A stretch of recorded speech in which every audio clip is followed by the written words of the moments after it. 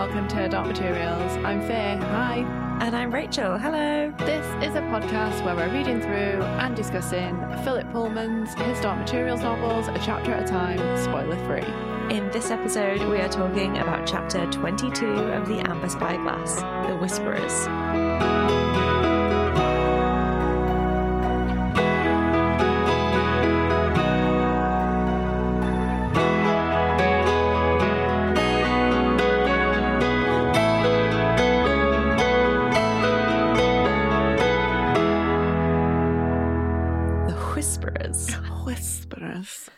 Whisperers.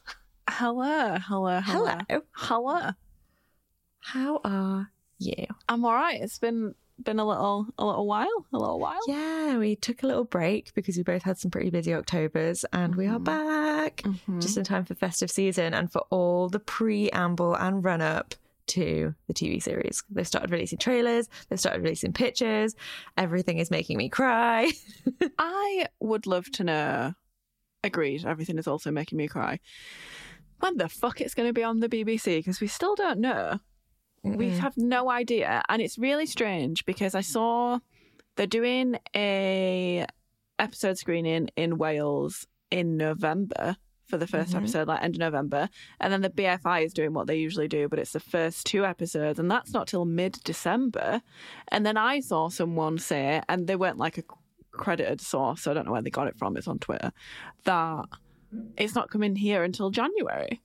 So I was like, what is happening? And I know there's been a lot of chat in the Discord about like maybe they'll just drop it all on, maybe they've got a new deal with HBO where HBO does it weekly, and then when that's done it all drops on iPlayer. Maybe. I hope not. That'll be so difficult to record. How would we do that? Yeah, I was going to say, like, how would we even do that? We just have to do it weekly, I guess. I think we just do it in line with whatever the UK one is, and then, like, yeah.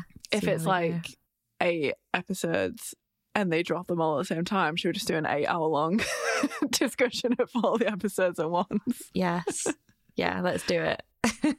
Yeah, it's very strange, isn't it? But yeah, I guess we'll go in line with what the BBC do, but they just need to tell us. They know, right? They know we've got this podcast. They just need to tell us so we can prepare. Just tell me. I promise I won't tell anyone else. Yeah, exactly. But no, I'm really looking forward to it for sure. I think it's going to be a good season. Yeah, yes. The artwork stuff that's been sneaking out looks amazing. The trailer's looking amazing. Like, everything is very exciting. I'm very sad that I did not make it to the panel at MCM Comic Con in London last weekend, the weekend before last. Yeah, I was there. I was in the building, but I could not make it because I was busy. So... and I was jet lagged. I really hope it was good. Yeah, Faye was jet lagged. I was busy selling all my wares. So yeah, no updates on the panel, but it looks like a really good time. And I was absolutely spying on Simone Kirby's stories on her Instagram, and everybody looked fantastic. They did. Great dress, Simone. Yeah, great outfits, everybody. They looked great. They really did. Daphne seems to be doing a lot of like fashion moments recently. I was literally just going to say lots of photo shoots and stuff. Yeah, Daphne is looking great, and she's looking so grown up. Yeah, it's a little bit sad actually. Our little girl, our little Lyra. And Mia's the same. He's so grown up. I mean, when we spoke to him, I was like, "You're such a grown up. I'm so much older than you." Well, would you like to tell me any fun facts about what you've done in your time off? For example, going to America. Yes, I went to Las Vegas with a bunch of our friends to go to When We Were Young festival. And also thank you to the kind people in the Discord that saw that the first day of the festival got cancelled, and they were like, "Oh my god, is Faye okay?" And I was asleep, and you jumped in and said that she's fine. Yeah, she's jammy. She's going on the day that didn't get cancelled. God, we were so lucky. So basically, the first day of the festival got cancelled because of the wind, and the wind was horrific. In the morning, we were like, "It's not even windy," and then by the afternoon, we were like, "Oh my god." It was so bad.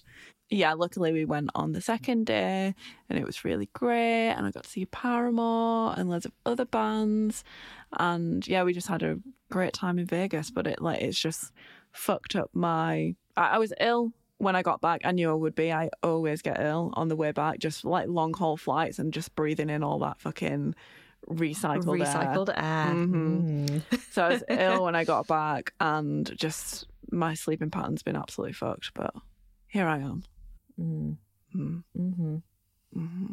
I know it's sad that you weren't there. I'm glad to have you back. And this is our closest podcast record to Faye's birthday, so everyone can wish Faye a happy birthday. I already spammed social media with birthday messages for Faye, but you can do it all over again now because this is our closest record to the birthday. Oh, thank you. And thanks to everyone that said happy birthday. It feels like such a non-event now, I think, because I turned 31, and obviously last year was my 30th, and we did loads of stuff for that, and it was great.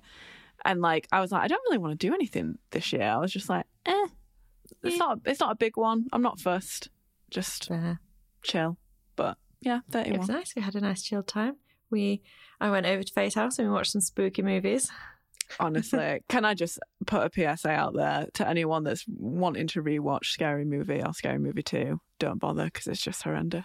Oh, it's one of those things where definitely rose-tinted glasses of time and teenage naivety of like watching it and being like, it's like a combo of like a funny film that's rude and like scary films that you shouldn't watch because you're too young. So all of it feels really taboo and exciting to watch. And then, watching it as an adult, you're like, oh, so this is all the entirety of this sense of humour, which feels annoyingly familiar. It's like, the entirety of this sense of humour is rooted in fat jokes, ableist jokes, racism, like homophobic jokes, like so many horrendous jokes. And then like so the only things that have stood the test of time and still count as like humor that's not horrendous are like poop jokes. And there's so many poop jokes. Poop jokes, weed jokes, like, but even the I guess the Stoner character is kind of a trope.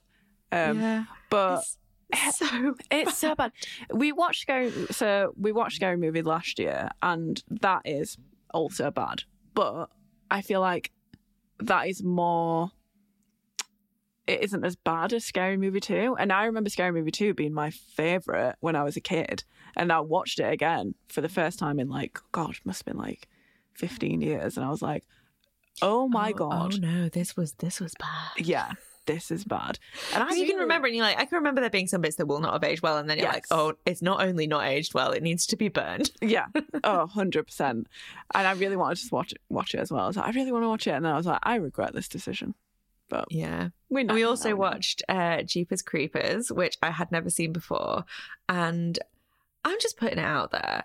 I think I'm getting really good at scary films now. You are. I'm a self-confessed scaredy cat, and really struggle with scary movies, but also love horror movies, love the makeup and the artwork and like so much cool stuff. And there's so many cool stories told in like loads of horror films that I really wanted to watch, and they're like iconic.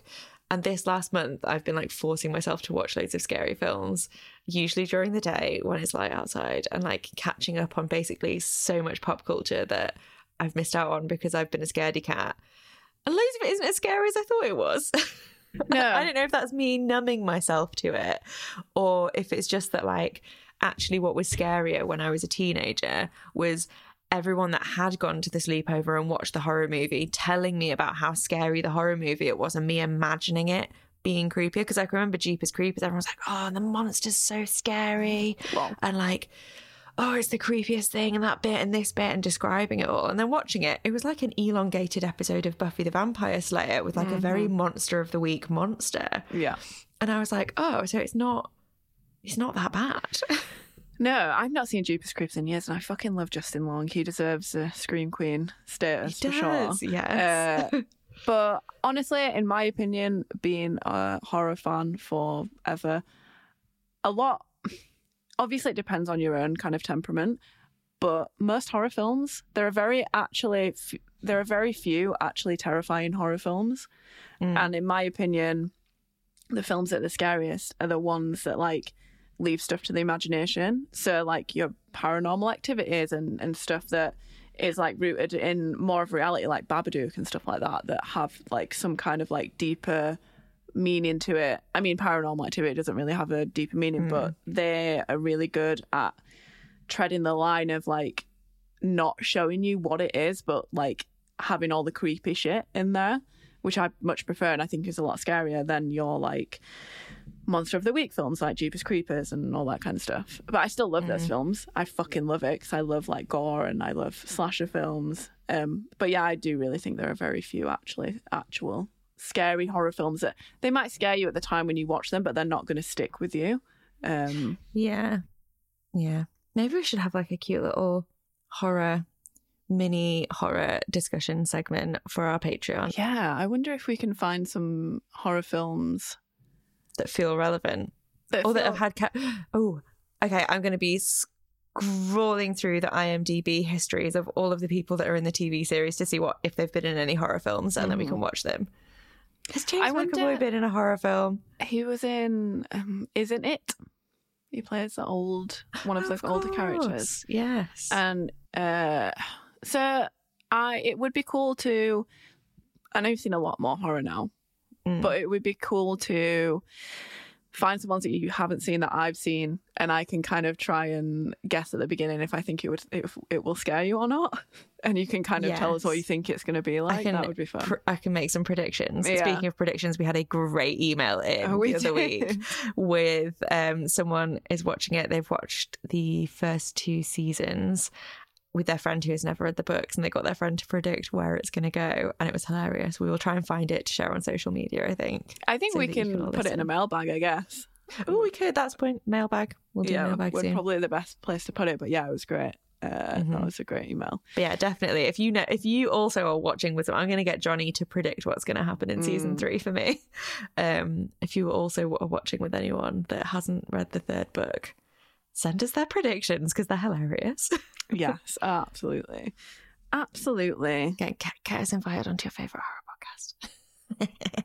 I suppose all of our horror chat is still relevant because this chapter is quite a spooky chapter of the book. It is very ghosty. So I am rolling with the fact that we've just had a big old chat about horror films, especially because also we didn't bring out the episode on Halloween like we were supposed to because we needed the break. So this is us embracing the Halloweeny vibes. So I hope that's okay with you all, that we've just spent 15 minutes chatting about horror films.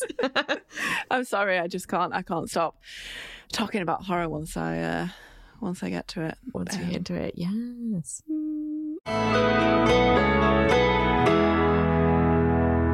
So we have been having an amazing time making the merch that we've got. It seems like you've all got a favourite design. We have been selling Alethiometer t-shirts and we are loving seeing them on people. I am loving wearing mine. So we still have all 4 original designs in the shop that you can order, and we've still got the monthly order system rolling. So yeah, get yourself or your pals a t-shirt. They are selling well, and it's really nice when the orders come through. We get very excited, and it is a great way to, help us run the pod. And don't forget, we do still have season 1 and season 2 episode artwork stickers and the super fun Balloon Dad and Bear Dad sticker packs, which are great stocking fillers, and they are not on the monthly order system like the t-shirt. So if you're only ordering stickers and stickers and bookmarks, they will ship out much sooner. So bear that in mind for your HDM loving friends. Yes.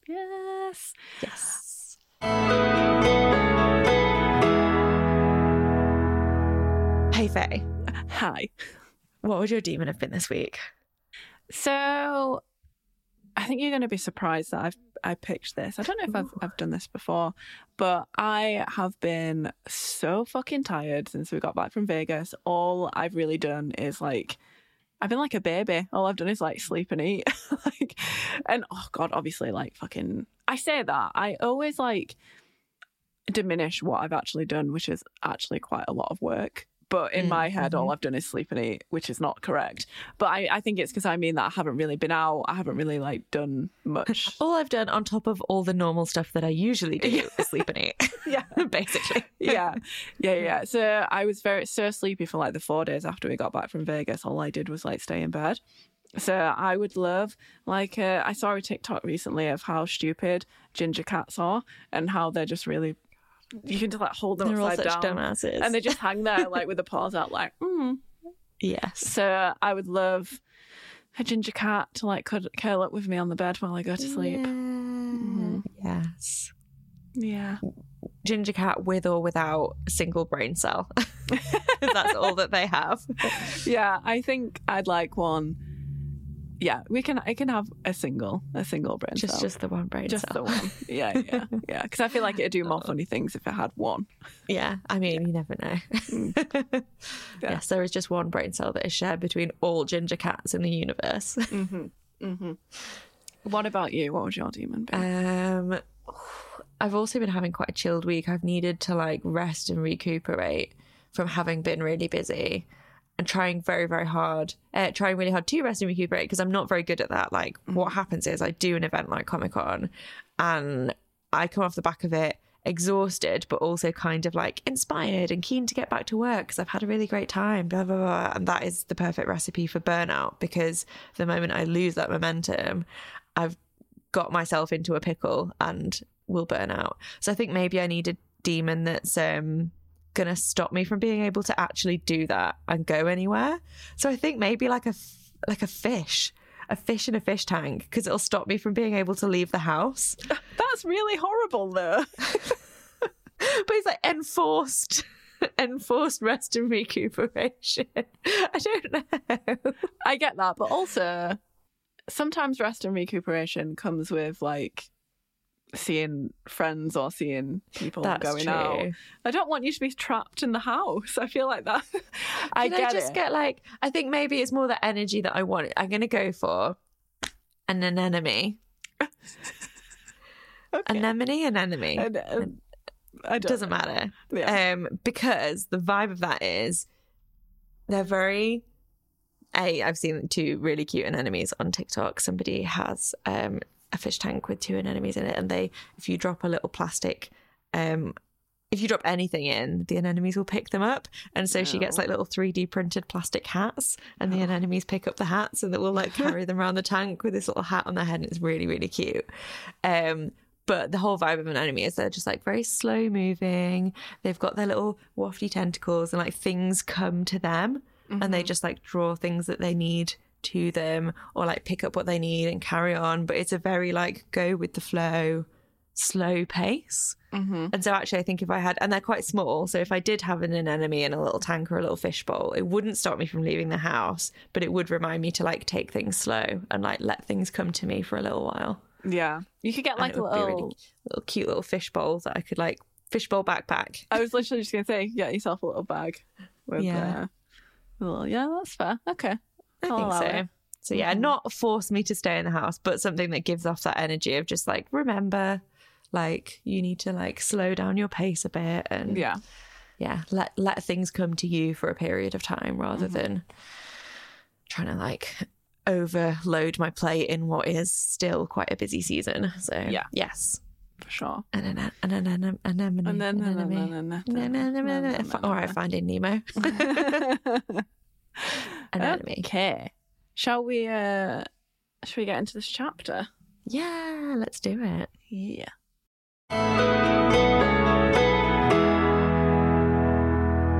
Last chapter, we tried to keep our shit together as Lyra, Will, and the Galavespians were led by Lyra's death to the boat crossing that took them to the land of the dead. Philip Pullman tore our hearts from our chests as Lyra was forced to abandon Pan on the shores of the lake. Somehow the chapter didn't end there, and we had to endure a broken Lyra being taunted and wounded by harpies. In this chapter, Lyra, Will, and the spies meet the inhabitants of the land of the dead. They ask the ghosts for their help to try and find Roger. And Joffrey. Oh, yeah. And Joffrey. I mean, mostly Roger. Yeah, fair. Well, here we are. Chapter 22. Should know this. Yes, chapter 22. Hopefully, the little break that we've had has given you enough time to heal your broken hearts or given you enough time to ramp up the motivation you needed to actually listen to it. I know a lot of our listeners have been holding off listening to this episode until they're having a day where they feel strong, which is very fair. So hopefully this next episode that we are doing right now is a little bit more cheerful. I guess. In comparison to the last episode, sure. I mean, we're not going to rip our still beating hearts out of our chests in this episode, thank fuck. Yeah, that's true. That is true. Okay, so. What is the picture? Are you going to guess? Is it a bunch of ghosts? Yes. Yeah, how's he drawn that? Are they like transparent? They're like little people. Nice. Yeah. Nice little crowd of ghosts. Mm-hmm. Very cool. So, do you want to tell us about this quote? Because I read it and it went right over my head, and then I tried to read it again and the same thing happened. There's a lot of words that I ain't got a fucking clue what they are. Yeah, it is very wordy. It is thick as autumnal leaves that is it strow or strow? I don't know. There's going to be words I can't pronounce in this. Apologies. Mm-hmm. Thick as autumnal leaves that strew the brooks in Vallombrosa, where the Etrurian shades high over arched embower. John Milton, Paradise Lost, of course, Phil's favourite, Paradise Lost, which was a massive inspiration for this book series. Mm-hmm. So it's going to be a somewhat speedy thing because I'll basically just explain what it means. Fair. That's fair. This is from towards the end of the first book of Paradise Lost, in which we are still getting a pretty hefty description of pandemonium and of the realm of the dead, of hell. Thick as autumnal leaves is basically describing, at the end of book one, the devil is looking out over his kingdom, over the amassed armies, subjects, over the dead, and they lay as thick as autumnal leaves. So it's describing the density of the crowd. Ooh. So it's much more. It's basically that. And there's loads of, in a lot of the analysis that you'll find of Paradise Lost, there is a lot of talk of the fact that it is autumnal leaves, they are fallen leaves. It's very much to do with the descent to hell. Lots of comparisons to be made to do the fact that he's chosen to be not just any old leaves, not just like a field of wheat or something that else could describe a crowd, but fallen leaves is to do with, it's like Satan is a fallen angel, the fall as a concept, and the fact that it is autumnal leaves and they have fallen and blah, blah, blah, blah. Crowded, leafy. That's kind of it. There's a lot of other epic poems that also use autumn leaves or fallen leaves as a metaphor or a simile within them to describe the many numbered dead in the land of the dead. It is a thing that has been used in multiple different epic poems, not just Paradise Lost. One of the very slightly wanky things that I was reading, which is from openmedia.yale.edu, so very fancy. It's a Yale one. It's very much like a lecture that's been written out for you, but it is saying that like there was pressure on Milton to make this part of the simile beautiful and striking because he's echoing not just one epic poet, but lots of epic poets that have used this. So Homer and Virgil, as well as Dante, also use the simile of leaves or some version of it to describe the numberlessness of the dead and how infinite it is. And so there's like various epic poems that use it. And so it's kind of like an iconic quote, an iconic moment. And the fact that Phil's chosen it for this chapter, in which we are repeatedly seeing and having described to us the crowd of ghosts and how like unfathomably large it is like basically exactly why Phil's chosen this quote, I think, because it is what he's trying to describe in this chapter is what Milton's trying to describe in this little passage here. But unless you know the context of that is what Milton is describing, it just feels like a very wordy quote. Well, that's what I mean. That's why I like completely glossed over it, but it's actually more interesting knowing the context. But I think it's like, I know that, Phil said like a million times that they're not children's books, but realistically, at the time they were released, they kind of were. It was kind of like that Harry Potter vibe where like a lot of adults read them, but they were still mostly for children. And it's like, Phil, are you assuming that people know what this is that aren't like scholars, I guess? Like, I'm sure there are lots of like people that are casually interested in Paradise Lost and all that kind of stuff. But like Yeah. the average, I guess, child-aged reader would be like, what the fuck? What is this? I know for a fact that I did not give a shit about the quotes when I was reading these books, especially because the way that they are in my books is they're like crammed into the little plate where yeah, you usually of have the course. picture. Yeah. And so because I don't have the picture there, and sometimes the quote's really hard to read because the writing's a bit like spidery. I would like sometimes try and read it and I'd be like, oh, that's wordy. And then I'd be like, cool, I don't give a shit. I'm here for Lyra. I'm going to carry on reading the bit that I'm here for. Especially like, because when the books were released, it wasn't really like you could just Google it. Like if you wanted to look into it, you'd have to go to like a fucking library or like, you know, like it'd be very difficult to, like, if you didn't have any idea what it was, to then go and like research it further. It's much easier now. It kind of feels like a choice from Phil sometimes to be like, no, look, this is very highbrow, actually. Yeah. Do you know what I mean? Your books have substance regardless of whether or not we know what classical literature you're drawing your inspirations from. And I have like beef with like highbrow literature and stuff like that because it's just not as accessible. Like you have to have like a level of education that like not a lot of people have to be able to read something like that and understand it. And that's why I kind of like butt against this kind of stuff, because it's just not as accessible as if you were just picking up this book and reading Lyra's story. I've always had a bit of a thing for like things that are just like super complicated for like no fucking reason. I'm just like, come on, there's no need. Yeah, no, definitely. I would agree with that. Some of them have been nice. Like it's been nice to go and like dive into like Emily Dickinson or find out a bit more about Lord Byron or whatever. But that's because we're podcasters that are researching the books.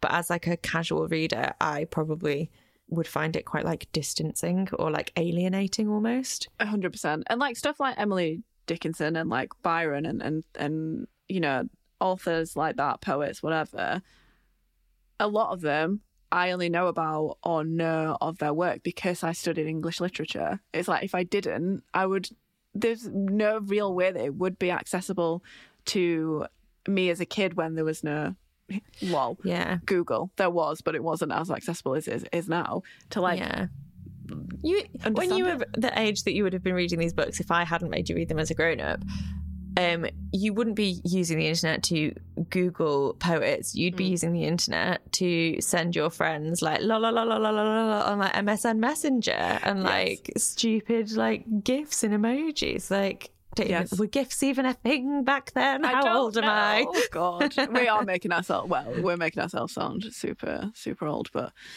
yeah, I don't know. I just have I just think that literature, stories, etc., should be accessible to all. Yeah, in a lot of ways, it is making things that are inaccessible accessible, because if you had never heard of Emily Dickinson before, but you were reading these books, you might then go and look her up and find that you really liked her poetry. So it is bringing it to an audience that may not choose to delve into things like John Milton or Emily Dickinson, but it is also could be seen as being quite alienating in terms of like, at least it's not, you can just read the books and ignore the passages. If it felt like that you had to have an understanding of that as an entry point into the books, that would make it really hard. Yeah, true. But as they are just like seasoning on top of the books that aren't super important, like I feel like it's kind of, okay, I could take it or leave it. And like, it's nice that I get to like research it for the podcast and we get to contextualize them. But I don't think you miss out if you skip reading those bits because you're like, I don't know what that means. Yeah, very true. Very true. I think I'm just constantly pushing against the fact that Phil's an old white man. Yeah. Get out of here with your Oxford education. Who do you think you are going to an Oxford college? Now, if you're a woman or a person of colour going to an Oxford college, I'd be like, yes, fucking Slay. Good on you. Yeah. Yeah. But white men, no, there's been enough. Yeah. Can that be the tagline of this podcast? Just white man. There's been enough. Yes. It kind of already is. Yes. And then just like a picture next of Asriel next to that. Yeah. Yeah. Oh, okay. So here we go. We are back with Will and Lyra. We only left them a little bit ago, so we're carrying on that thread of being with them rather than skipping somewhere else, which I kind of thought they might do after that chapter because it was such a big one. The last one, I thought they might be like, oh, here's Gomez, and I would have been like back to Mary. Yeah, or like Gomez would have been a bad one. Like, oh, here's a full chapter of Gomez. I would have been like, no. That would have just been like insult to injury. Yeah, for sure. So Will helps to like see to Lyra's head, and he uses the blood moss ointment that Joffrey gave him. Very handy. Yeah. And I just think it was saying that her wound is bleeding, but it's not like a serious like deep cut. And scalps do bleed a lot, and it reminded me because you and a lot of people in the Discord recommended the book The Secret Life of Addie LaRue to me that I'm currently reading, and I love it. It's great. I'm glad you like it. Yeah, it's fun. There's a bit in that book where it says that I think the character Henry's brother's a surgeon or a doctor, and he says that hands and heads are the bleeders. They're the ones that bleed in a sense of like they bleed a lot. Vessels, yeah, they bleed a lot, but it's not serious, if that's what I mean. Obviously, you can get serious injuries to those places. But if you cut your hand or your head, even just a little bit, it's likely to bleed quite a lot. I was like, interesting. Yeah. Which makes even less sense as to why every single TV show ever that has a thing where someone needs to like put their blood on something to like do anything. Why the fuck are they all cutting themselves across the palm, which is the hardest to heal and will bleed the most? Prick your thumb. Yeah. Come on, people. Honestly. Because they want that cool shot of them like holding the knife, like cutting their hand, and it's just like, okay. Why? You're going to have a useless hand for the rest of that episode or that film or whatever it is you're doing. And then also, like, no doubt they'll have something wrapped around their hand and they'll just be using it like normal, and it's like you are reopening that wound every time you do something. I think we're probably thinking of the same thing, but when they do it in Buffy and it's like all the potential slayers, and it's like you've got to have the fight of your life soon. And I know that slayers do heal quicker, but it's you're like, going to need those hands for holding and using weapons. Yeah, exactly. Yeah, honestly. Yeah, they do it in Buffy. Yeah. I'm pretty sure Elena does it like every other episode in Vampire Diaries to like Bella does it in Twilight to like when she's like putting her scent on the trees or something. Doesn't she like cut her hand and put it on the tree? Like so much stuff. It's so stupid. Anyway. Twilight. I love this like caring energy from Will, just like looking after Lyra. It reads very much like how Lyra had to do a lot of like wound redressing for Will when he had his fingers chopped off. Like, true. Yeah, there's a lot of flirty energy in this chapter. Much heart fluttering. So much heart fluttering. So much of what we talked about before, where it's like Phil is very purposely writing about, I guess, them noticing things like physically. Like there's a bit where it says something like about Lyra's hot breath on his ear and stuff like that. It's very much like, okay, yeah, peppering this in, Phil. I get it. I get it. Yeah. The bit where it says like where Will's like dressing her wound and it says he was trying not to think about like how dirty the claw was of the harpy. I was like, oh no, I didn't even really think about that. I'm like, oh yeah, no. Gross, because they can't wash it or anything. Ugh. No, there's not in that dirty mud water or whatever it is that's around. Absolutely not. Yeah, but I mean, hopefully, what we know of the blood moss ointment is that it works better than the Savlon that Will had from the guy in the tower. So hopefully there are antiseptic properties to the blood moss ointment that Joffrey's made. Truly, the most comedic thing that's ever happened in these books is that old man pulling out that Savlon. Like, it's just so funny. But, like, I don't know if Phil meant it to be funny. But it's so funny. Like, it's just ridiculously funny. And, like, these books aren't funny. They're not. Like, there's some, like, maybe, like, Lee was, like, kind of a little bit of comic relief sometimes, like Lee and Hester. But that bit was really funny, which makes me think that Phil was trying to be serious, because I just don't think that he would try and be as funny as that. Yeah, it feels like that moment of like the preciousness of it, and it just being like Savlon or Germaline or like something really easy to get, feels very like a Terry Pratchett sense of humor in a lot of ways there. Like he pulls on a lot of that like bigging something up for it only to be like hilariously small. Like, yeah, I like that. Me too. Lyra, poor Lyra, is just definitely in shock at this point. Her eyes are glazed and she's pale, and Will's having to like shake her out of it, kind of. And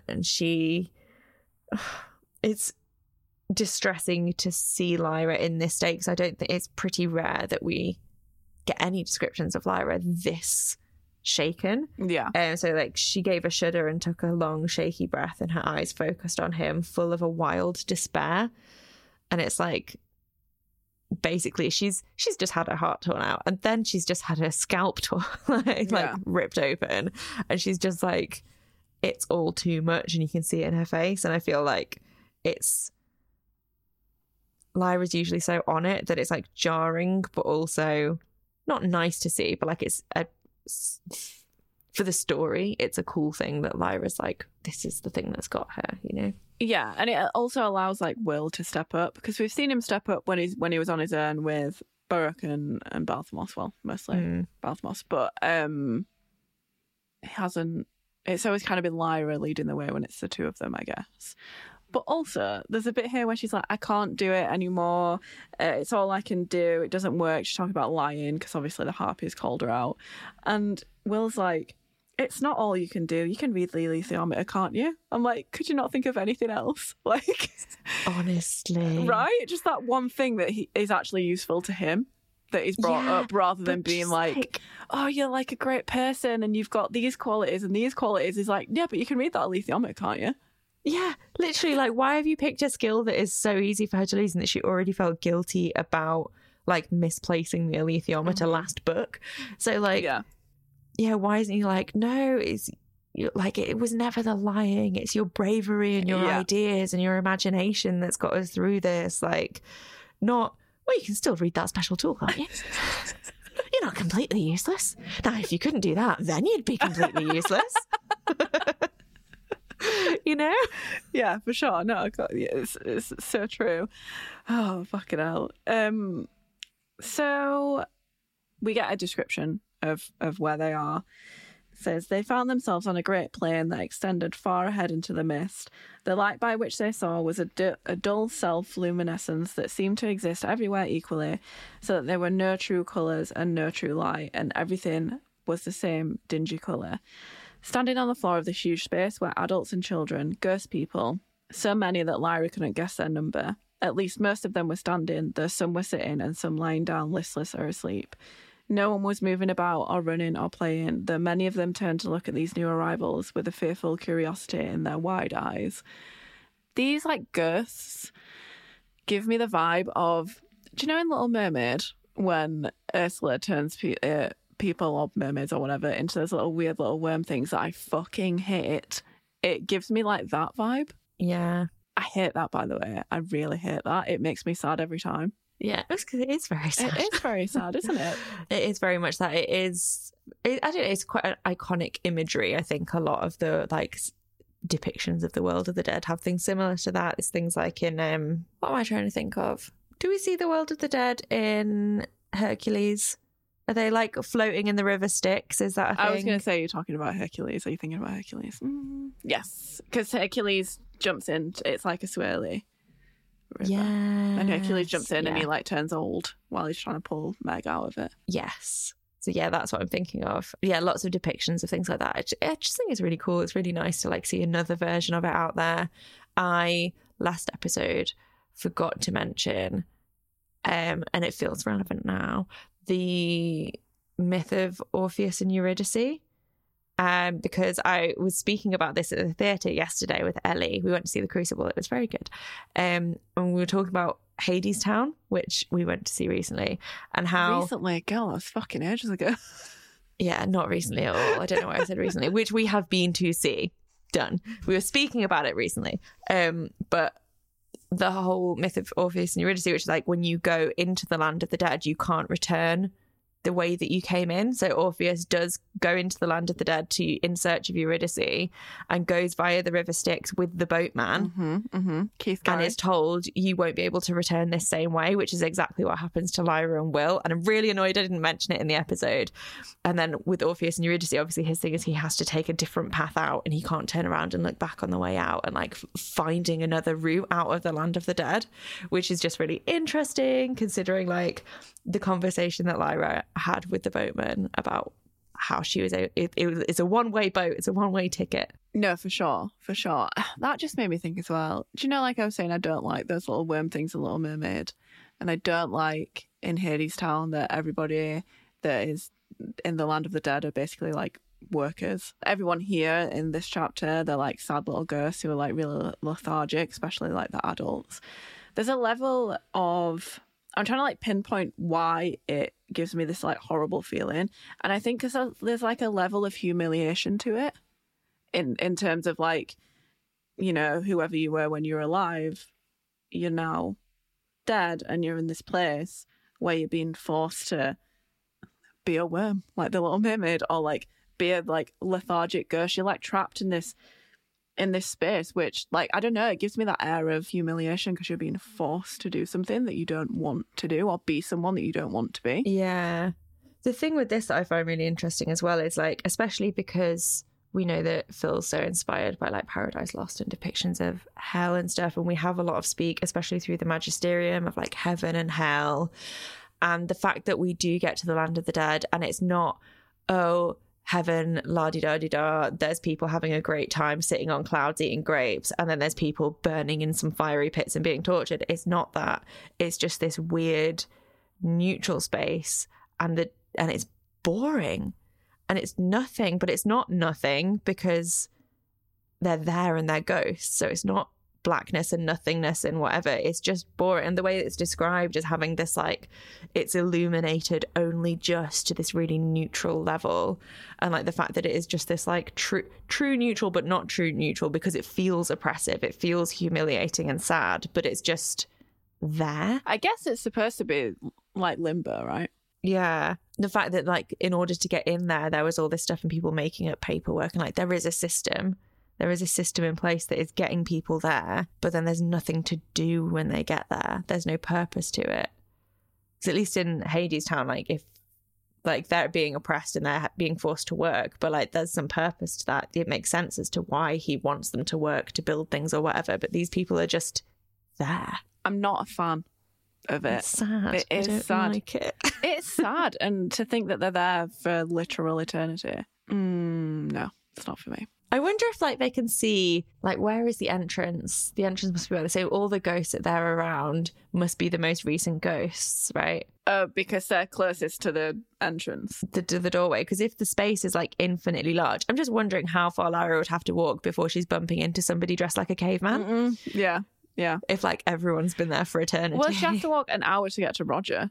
And apparently he only died weeks ago. Done. Honestly, I was like, are you fucking skipping joking? way forward in the chapter, but I was like, weeks? I've been reading this book for years.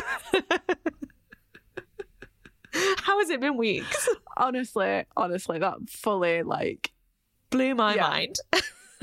It threw me off. I was like, are you joking? I thought Lyra was in that cave with Coulter for weeks. Yeah. She's got, because like Will journeyed for a really long time. Will's journey alone must have taken weeks to find Lyra. Yeah. And then all the stuff before with like Bolvanger and stuff, that also must have taken weeks. All this stuff is not going down in a matter of a few weeks, because a few to me is 3 or 4. Yeah. I wonder whether Lyra's sense of time's thrown off, because she still doesn't really know how long she was kept with Coulter. That's true. Maybe she thinks that she wasn't asleep for that long. Yeah. And so, like, her a few weeks is our 2 months? Yeah. Surely. Honestly, at least. At least 2 months for this book. It's like, if it does not last at least as long as the summer holidays, then I don't know what I'm doing with my life.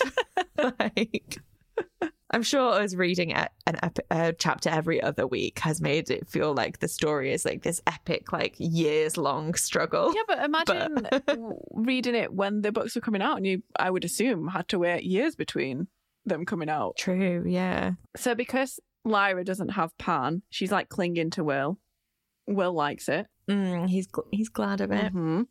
And the spies like fly ahead, and it's really silent and oppressive, and just this like all the stuff that we've just talked about, this like really neutrally horrible space to be, I guess. Just depressing. Yeah, very depressing. Very depressing. They can hear the harpies, so the harpies are still around, and the ghosts start to like crowd around Lyra and Will. And Lyra doesn't really have the strength to face them, so Will does it for her. We see like a lot of that in this chapter. It's really interesting to see that, because like Will has historically not like took the lead too much in these situations, because Lyra's always the one that's like full of energy and ideas and like keen to like drive the story forward.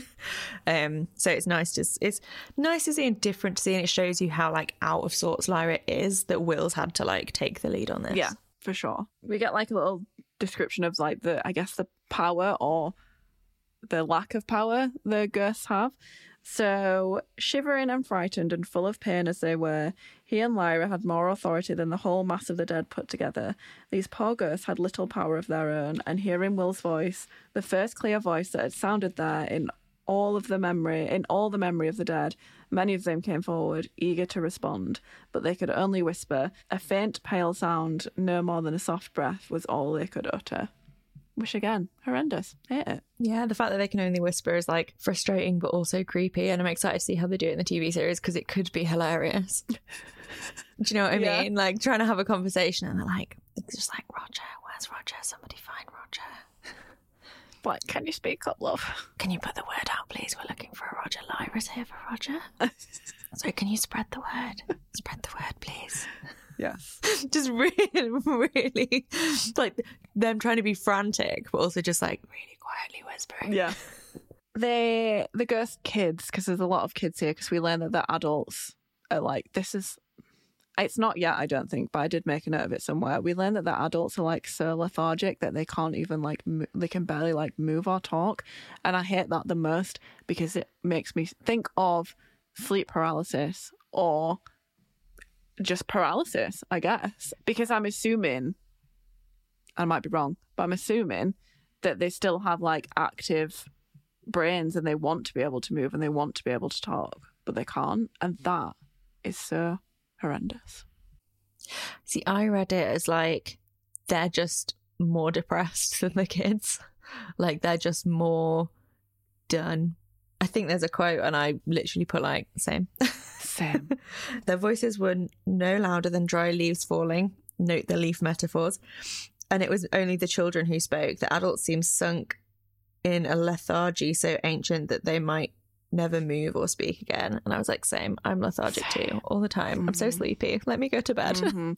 No, I think you are probably right. I guess they don't have active minds, but also it's still horrible. It just makes me think of Get Out, the sunken place, I guess. There's a very different reason for them using that in Get Out, but it kind of gives me that vibe of being like so like sunken down in this depression, this lethargy, that you are there somewhere, you just can't access it. And I fucking hate that. Yeah. The spies are flying around on the dragonflies, and the ghost kids look excited because they think that they're demons. That's the thing that like sparks Lyra into like being an active participant, which is heartbreaking. And it's her compassion for the kids that have lost their demons, which she's always been very compassionate to kids that don't have demons. Like that first book with little Tony Macarios and his little fish, like she's always had that compassion there. But then the fact that now she can like empathize even harder is heartbreaking. But I do think it's a bit presumptuous of Lyra to be like, if my own demon was here, you could all stroke him and touch him, I promise. I don't think Pan would be chill with that. I think Pan would be shitting his pants if he was here, and he would be like, don't let them touch me, Lyra. For sure. And also, I guess they've come a long way. I know they're ghosts, but I guess they've come a long way from being terrified of the taboo of someone touching your demon. Yeah, I think it shows her compassion that she would even offer that up, but also to just offer him up imaginarily. But yeah, then the fact that so she holds her hands out to the children again, it's Lyra, she's so compassionate. But the children all come forward and she feels them like they have as much substance as fog and they're like passing through them. And as the ghosts seem to realise that they're getting something from their warmth and their heartbeat and their liveliness, more and more of these ghosts crowd through and pass through Lyra and Will start to feel drained and like they can't cope with it anymore, which is really interesting. Like the idea that the ghosts could like a tiny bit at a time like leech the liveliness out of them. Very standard ghost behaviour. If anyone enjoys watching ghost hunting shows as I do, very standard energy drain from the ghosts there. If I had an EMF reader, it would be showing up at I don't know what the numbers were that were significant. Oh yeah, I don't know. It'd be flashing red. It'd be an EMF 5 here. Yeah. It'd be flashing red. If I had an EVP recorder, which is basically just a fucking voice recorder, maybe we'd be hearing some sounds. Who knows, you know? Little whispers. Yeah, little whispers.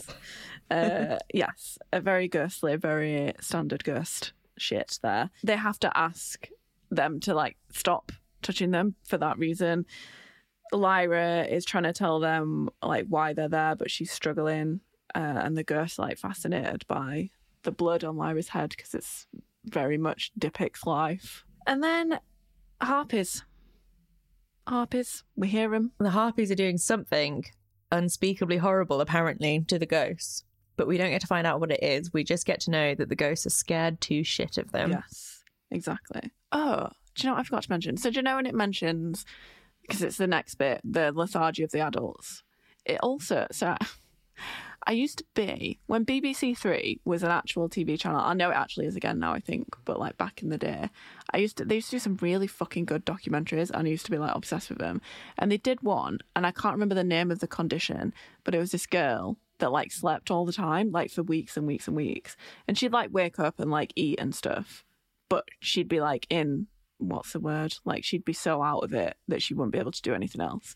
And I remember specifically because I felt really bad for her because it was going to be like her prom. And so she'd like have phases where she would sleep for like weeks and then she'd come around and she'd have like a few normal weeks or whatever, months, whatever. And it was going to be her prom and she really wanted to go to it, but she fell asleep and she couldn't go. And I felt really bad for her. And it kind of gives me that vibe as well with the like lethargy and stuff. Yeah, there's a bit in... Did you watch the Sandman TV series in the end? No, I haven't watched it yet. So there's a bit in that where like there's a sleeping sickness that spreads across the world, and the whole thing is that was like some people can't sleep at all, they have like permanent insomnia, and some people fall asleep and don't wake up for months, or like wake up like just enough to be fed and then fall straight back to sleep again, and in this constant state of sleeping. It's not just that they're in a coma, but they are just like asleep. So she tells the ghosts about Roger, but realises that there are so many ghosts there that they could be searching for him forever. I really like this metaphor here with she felt despair sit on her shoulders as heavy as if the harpy herself were perching there. Yeah.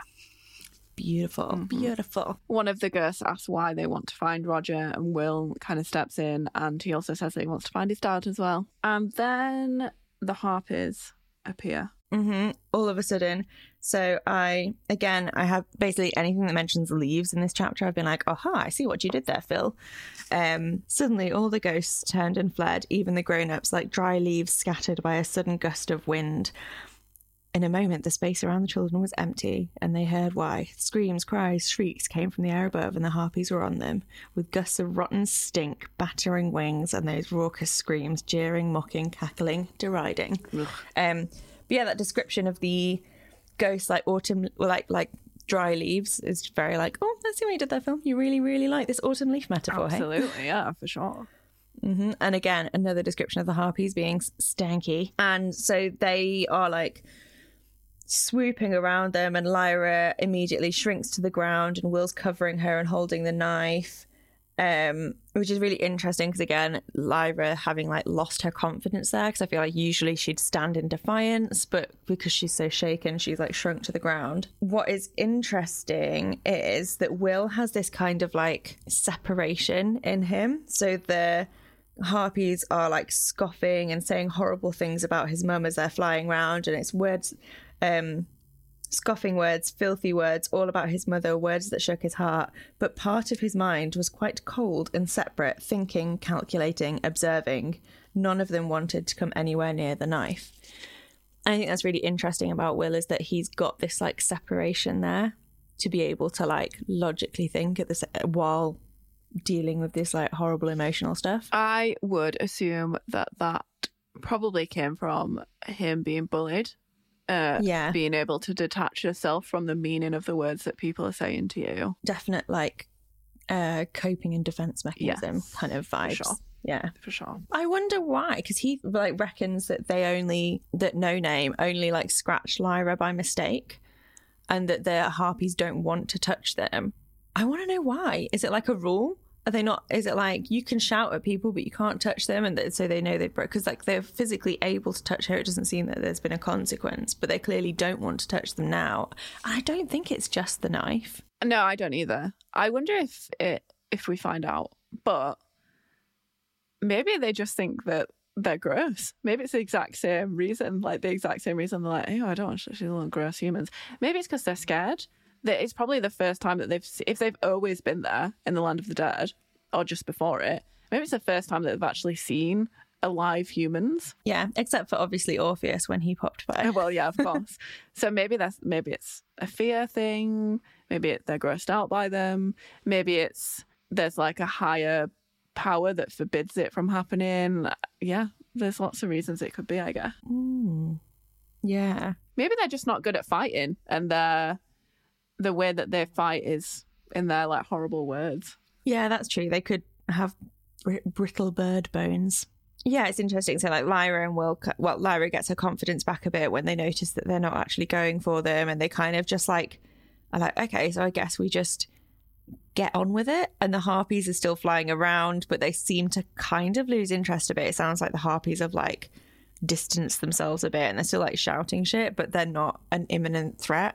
And so Lyra and Will like just kind of able to carry on while having like people shout horrible things at them. So that's nice. Yeah, I would hate that. It'd throw me right off. It'd be right distraction. Yeah. But when the ghosts realise that the harpies aren't doing anything to them, they like start to drift back towards Lyra and Will. So the bit here where Lyra says, Will, she said, I'm so glad we came down here together. He heard a turn in her voice and he saw an expression on her face which he knew he liked more than anything he'd ever known. And then obviously it says it showed she was thinking of something daring, but she wasn't ready to speak of it yet. At first I read that wrong, and I was like, is she just like full on flirting with him now at this like really inopportune? I'm so glad I'm here with you. At, like this moment where it's not called for whatsoever and not needed, where they're like in literal danger, and she's like, "Oh my god, I'm so glad I'm here with you." I'm like, Lyra, it's not the time, girl. I'm so glad we came here together. We should do more dates just like this. Yeah, and then I was like, oh, okay, she's got an idea, and that's what. Yeah, that's again, obviously, Will. That's what Will likes about her, but it was one of the things that Will likes about her, but it did make me laugh because I was like, girl, it's not the right time. I also like initially started reading the sentence that way and then was like, oh no, it's the idea. Yeah. Yeah, exactly. The ghosts don't just like take you by the hand to lead you places, apparently. So they're ready to go. This little ghost girl has agreed to help them try and find Roger. And she's like, this way, come with us, we'll find them. And both of them felt the strangest sensation, as if a little ghost hand were reaching inside and tugging their ribs to make them follow. Just grab them by the hand. Mm-hmm. Don't tug them by the ribs. That sounds horrible. Sounds not pleasant at all. No, thank you. No, thank you. Just for future reference, etiquette says like maybe lead people by the hand. The elbow is also fine. You can take someone by the arm. Don't grab them by the ribs. No. So then we have like a conversation with the ghost about demons, and demons becomes like, I guess, a big point of interest for everybody that's in this chapter right now. One of the ghosts asks Lyra where her demon is, and she's very conscious that about Pan, obviously, and she can't talk about it. So Will steps in, and we learn that a lot of the kids obviously lost their demons when they died.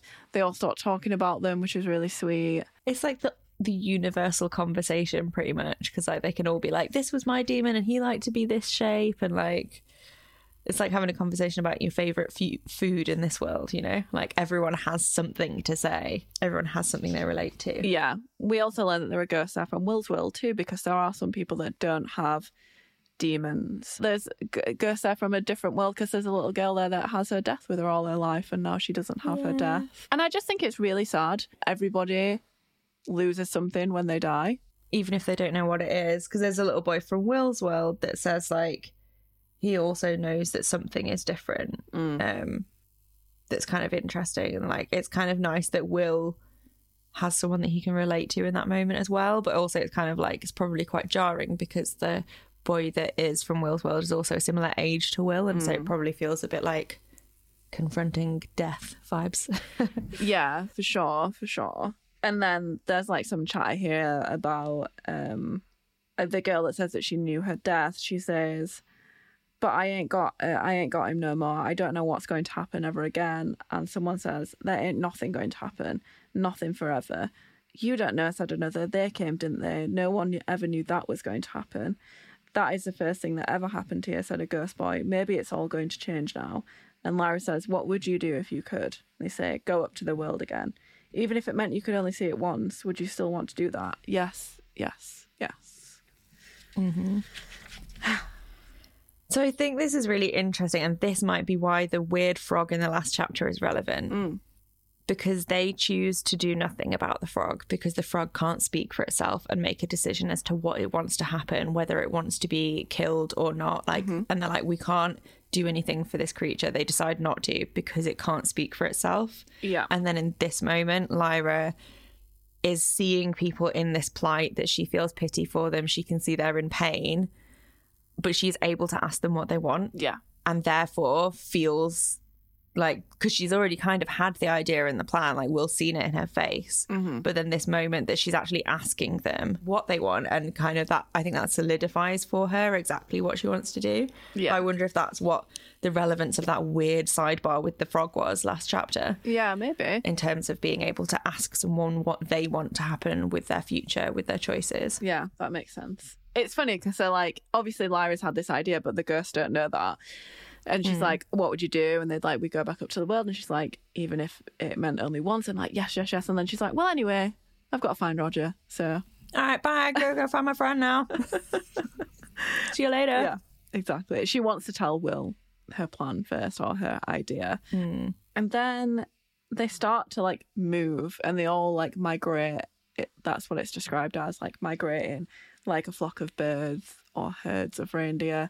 Moving towards, I'm assuming, where they think Roger might be, but then Tally and Sally, they fly above and they see that everyone's just kind of moving in a direction anyway, and they like wonder like what are they moving towards? Do they even know? Are they just constantly moving for no reason?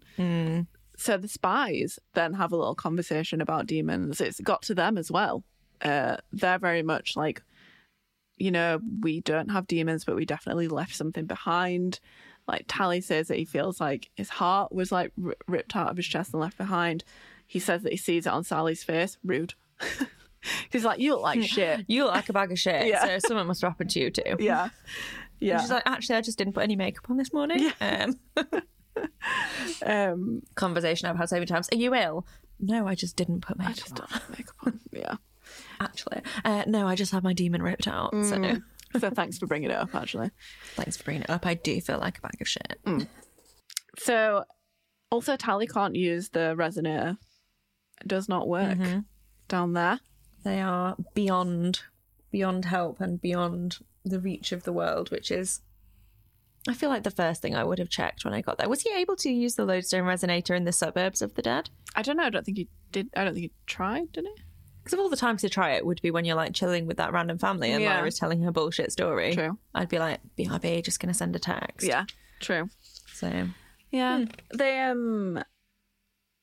wondering whether there's a line here where it says the boy would go with her to the end of the world, which is cute, very sweet, very lovely. And they then wonder if the knife will open will the knife open a fucking window for them to get out of here? And they're like, I don't know, but I think the boy thinks that it will. And they're like, well, probably. I'm like, probably not. I can't remember how they get out, but I'm like, I can't see the knife working down there. But we'll see. Put a pin in it, I guess. They're discussing whether Lyra has like fulfilled her prophecy yet as well, which is really interesting because like we know that, again, last chapter, Phil makes a really big point of being like, and that was the betrayal that was prophesied in the first book. And so Tally and Sally discussing now as to whether she's made the choice that she's supposed to make. Like, was the choice when she left Pan? Yeah. Because we know that was the betrayal, but was that the choice? Yeah, I was going to say. And they seem to think like they don't know. And like, I get the vibe as a reader that like, no, that doesn't feel, you know, we're only halfway through the book. That can't be the prophecy choice. Yeah. Like, that has to be further along the line. But it's interesting that they're having that discussion as like a workplace chat. Being like, is our job done? What do we do now? Yeah. Yeah, exactly. Tally seems to think that no, it's not the choice. They've got to bring her to safety, both of them, because they're bound together now. And then they fly ahead. This is the bit about Lyra putting her lips to Will's ear and him being like very aware of it and stuff. I don't know about you, but I fucking hate that feeling. Me when someone tries to like whisper in your ear and you're like, it gives you like the shivers and makes you want to like curl up and die. Yeah, same. If Lyra did that to me and I was I'd be like, oh, stop it. Please no. Please just say it, because I can't handle it. He seems to quite enjoy it. Yeah, he does. And then we learn that Lyra's idea is to take all of the ghosts out, free them from the horrible place. Even the grown-ups. Yeah. Good point. You got to point that out. Not just the kids. Even the grown-ups. Her reputation is for saving children, not grown-ups, so she just needs to point out that it is everybody. It's an all-inclusive. Yeah. No ageism from Lyra. Yeah, exactly. So they'll find Roger and Joffrey first and then free him. Simple as that, apparently. Easy peasy. I don't know what we're all worrying about. Yeah. And then this bit, he turned and gave her a true smile, so warm and happy she felt something stumble and falter inside her. At least it felt like that, but without Pantalaimon, she couldn't ask herself what it meant. It might have been a new way for her heart to beat. Deeply surprised, she told herself to walk straight and stop feeling giddy. Oh, it's such a crush, such a big crush. Yeah. Also, that description feels really like hits home. Like I feel like that's a really good, really resonant description. Like, I definitely remember feeling like that when you're like, when you feel giddy, when you feel like your like heart goes do-do-do-do, and you're like, ooh. Yeah, for sure. No. Yeah. I think it's really interesting where she says she doesn't have Pan, so she can't ask herself what it means. So is that like a hint as to what part of her Pan is, or is it just that she's so used to like discussing these things with Pan that she can't do it by herself? Yeah, she's used to having those conversations out loud with an external part of herself, whereas like I guess other people have them internally. And also that's a thing where it kind of brings us back to the sadness of them separating, because as far as we're aware, demons that have been separated from their humans, they can't ever get that connection back again. So at some point she's going to have to learn how to have those conversations with herself, or how to analyze her own feelings without Pan being there, because even if she finds him again, they're not going to have that same connection. So sad. It's sad. So everyone is looking for Roger, and the spies ahead like notice a little commotion, and all the ghosts like pointing towards someone, and then it says this. Everyone's going, Roger. Yeah. Roger Lyra's come. Roger Lyra's here. Yeah. Roger. They see a ghost boy with an honest, unhappy face. Poor Roger. Poor little Roger. Poor Roger. And they fly back and they tell Lyra. What I love about this is they see him, and he's looking like dazed and puzzled, and they're like, Roger, is that Roger? And he looks up and nods, and they fly back and they're like, Lyra is definitely your Roger. We checked, we asked him, we checked. Did you check? Because there are millions of people here, millions. Chances are that there's another person called Roger of a similar age somewhere in the building, you know? True. And all you got was a nod for confirmation, but they're like, it is your Roger. Checked. Yeah. We checked. Did you? Did you? Yeah, that is funny. Yeah. And then they're like, oh, it's like an hour. If she gets there and it's just a different Roger, she'll just be like, and I've walked. Fuck you guys. And she's walked an hour. I'd be like, fuck off. Yeah. Right, mad. Yeah. So luckily, I mean. The imagery is lovely though, of like them being like the hubs of these like I'm imagining it like magnets with iron filings around, where like they're the things that are moving, but there's just this like flow around and behind them of like all the other ghosts that are like making way and spreading word, but also crowding round to see what's happening. Yeah. Like sure. I just think from above, I fully imagine in the TV series they'll surely have like a shot from above where you can like see all that motion and movement, and it'll be really satisfying. Yeah, for sure. I also love that when they get back to Lyra to tell her that Roger's there and it's going to be an hour's walk, she just has like a million questions. I love that. I love that one of them... And they're like, oh, we didn't stick around to find out because we barely checked that it was him. Yeah. I love that one of the questions, were the other children were aware of what was happening and were they helping or were they just in the way? Like, can you imagine that being one of the first questions that they ask? Like, were they in the way? Like, okay. Is it an hour's walk because it's going to take an hour, or is it an hour's walk because there's some silly gits in the way? Yeah. Like, exactly. tell us. And then... if we're going to be in the way, I will shout. Yeah. I think that this last line is actually really rude of Phil, to be honest. Tally tried to answer everything truthfully and patiently, and step by step, the living girl drew closer to the boy she had brought to his death. I think that Azrael brought Roger to his death.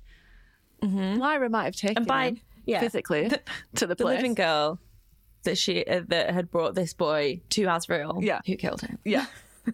Yeah, exactly. Can we not be putting... in this situation, the blame? His death is Azrael. Not be putting the blame on Lyra, thank you. Yeah, no, definitely not. And that is the end of that chapter. I didn't even look what the next one is. Chapter 23 is called No Way Out. Ooh, well. And we're still with Will and Lyra, which is interesting. Interesting. Wow. Yes. That was a very in-betweeny chapter. Yes. We moved forward a little bit because we found Roger.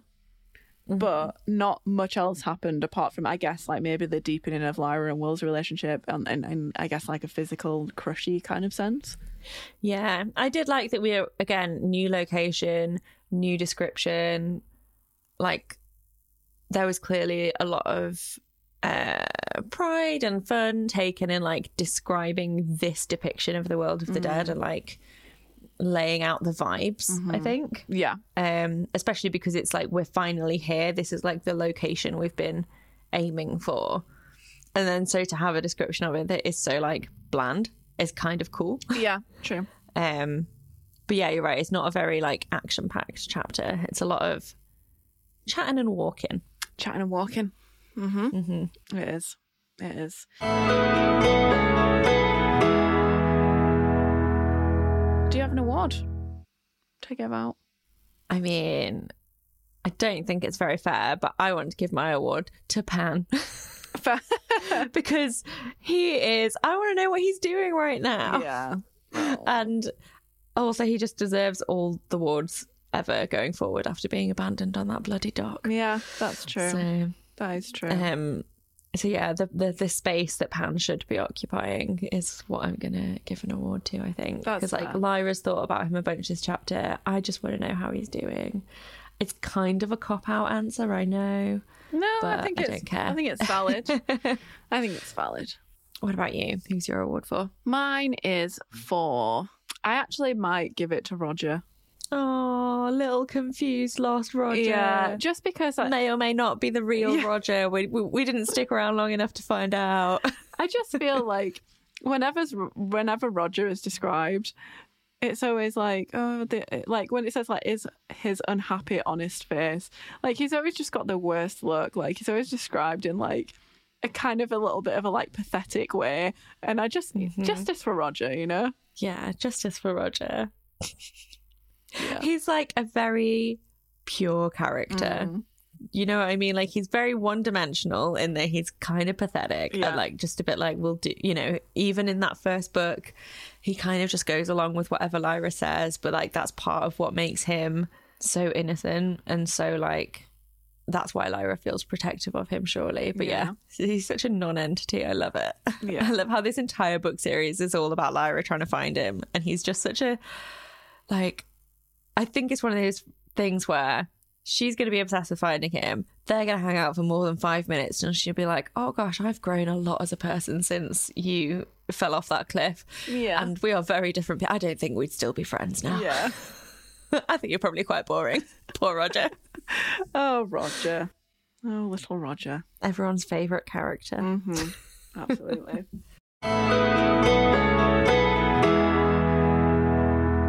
I will repeat the spiel that you are also used to hearing at the end of this episode of all our episodes. We are still running our little review giveaway. We would love it if you would leave a review for us. It is one of the main things that helps us get up in the rankings, helps people find us.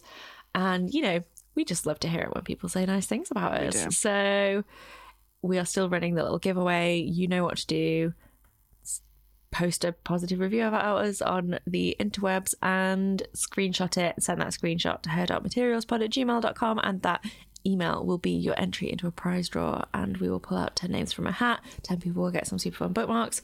One person will get an up-to-date sticker and bookmark merch pack with all of the stickers and bookmarks up to date of whenever the hell we pull this draw. Smashed it. Say, yeah. Review us, say nice things, give us 5 stars. If you can't review us or you don't want to, tell a friend about us, shout us out on social media. The TV series is coming up. Everyone's going to be coming out the little HDM holes. Tell. If you're sitting there thinking, Rachel and Faye of Her Dark Materials podcast, they're just so nice and I wish I could get them something for Christmas. What you can get us for Christmas, for the holidays, whatever holiday you might be celebrating in this winter period, what you can gift to us is a review. Please do it. Yes. We would love that. Yes. Yes. Or you could buy a t-shirt or some stickers or some other merch. Or you could join the Patreon. Patreon.com/HDMpod. It helps because A lot. it just fucking does. Yes.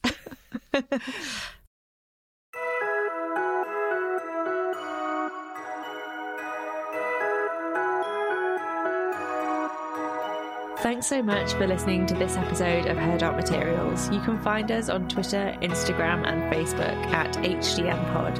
You can also email us at herdarkmaterialspod@gmail.com. You can also visit our website at hdmpod.co.uk. If you want to support us, you can become a patron at patreon.com/HDMpod. We also have a shop where you can buy merch featuring all original artwork from Rach. You can find it at hdmpod.co.uk/shop. I'm Faye, and when I'm not talking about sad little ghosties, you can find me talking about Paramore on my other podcast, Still Into You. You can listen wherever you get your podcasts and find us on Twitter and Instagram at StillIntoYouPod. I'm Rachel, and when I'm not going off on a random tangent about horror movies, I am making cute and magical arty things. You can find me over on Instagram at RachMakes, on Twitter and TikTok at Rach_makes, and over in my online shop, rachmakes.co.uk. A huge thanks as always to Johnny Knott for his musical stylings. And we'll see you in 2 weeks' time. And don't forget, Keep telling stories. and all will be well.